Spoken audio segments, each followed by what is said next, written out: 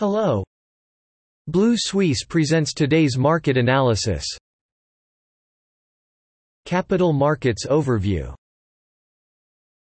On Friday, most of the capital markets were on holiday, so there was no significant news from that day, a bank holiday for GB, NZ, O, CH, CA, etc.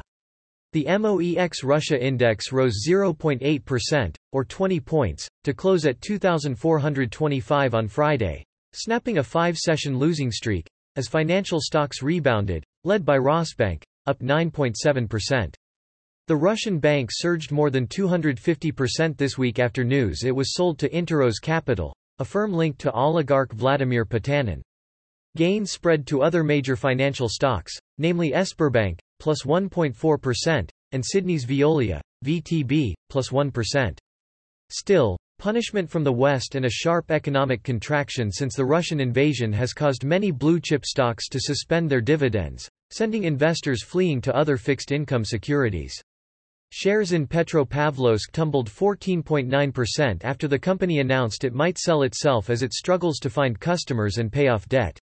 After Britain-sanctioned Gazprombank, the gold miner lost a significant client, frozen assets. The deteriorating geopolitical backdrop and the threat of tougher sanctions forced the index to end the week down 6.5%.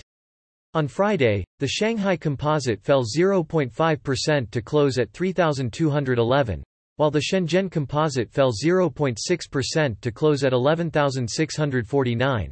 As investors were disappointed by the People's Bank of China's decision to keep the MLF rate unchanged.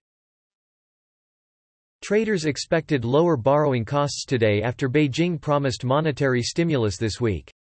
Markets expect China to cut the RRR after the COVID-19 outbreak, but concerns about economic growth have grown.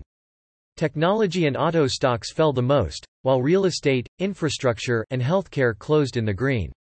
Scottish and Southern Energy fell 1.2% for the week, while the Shenzhen Stock Exchange fell 2.5%.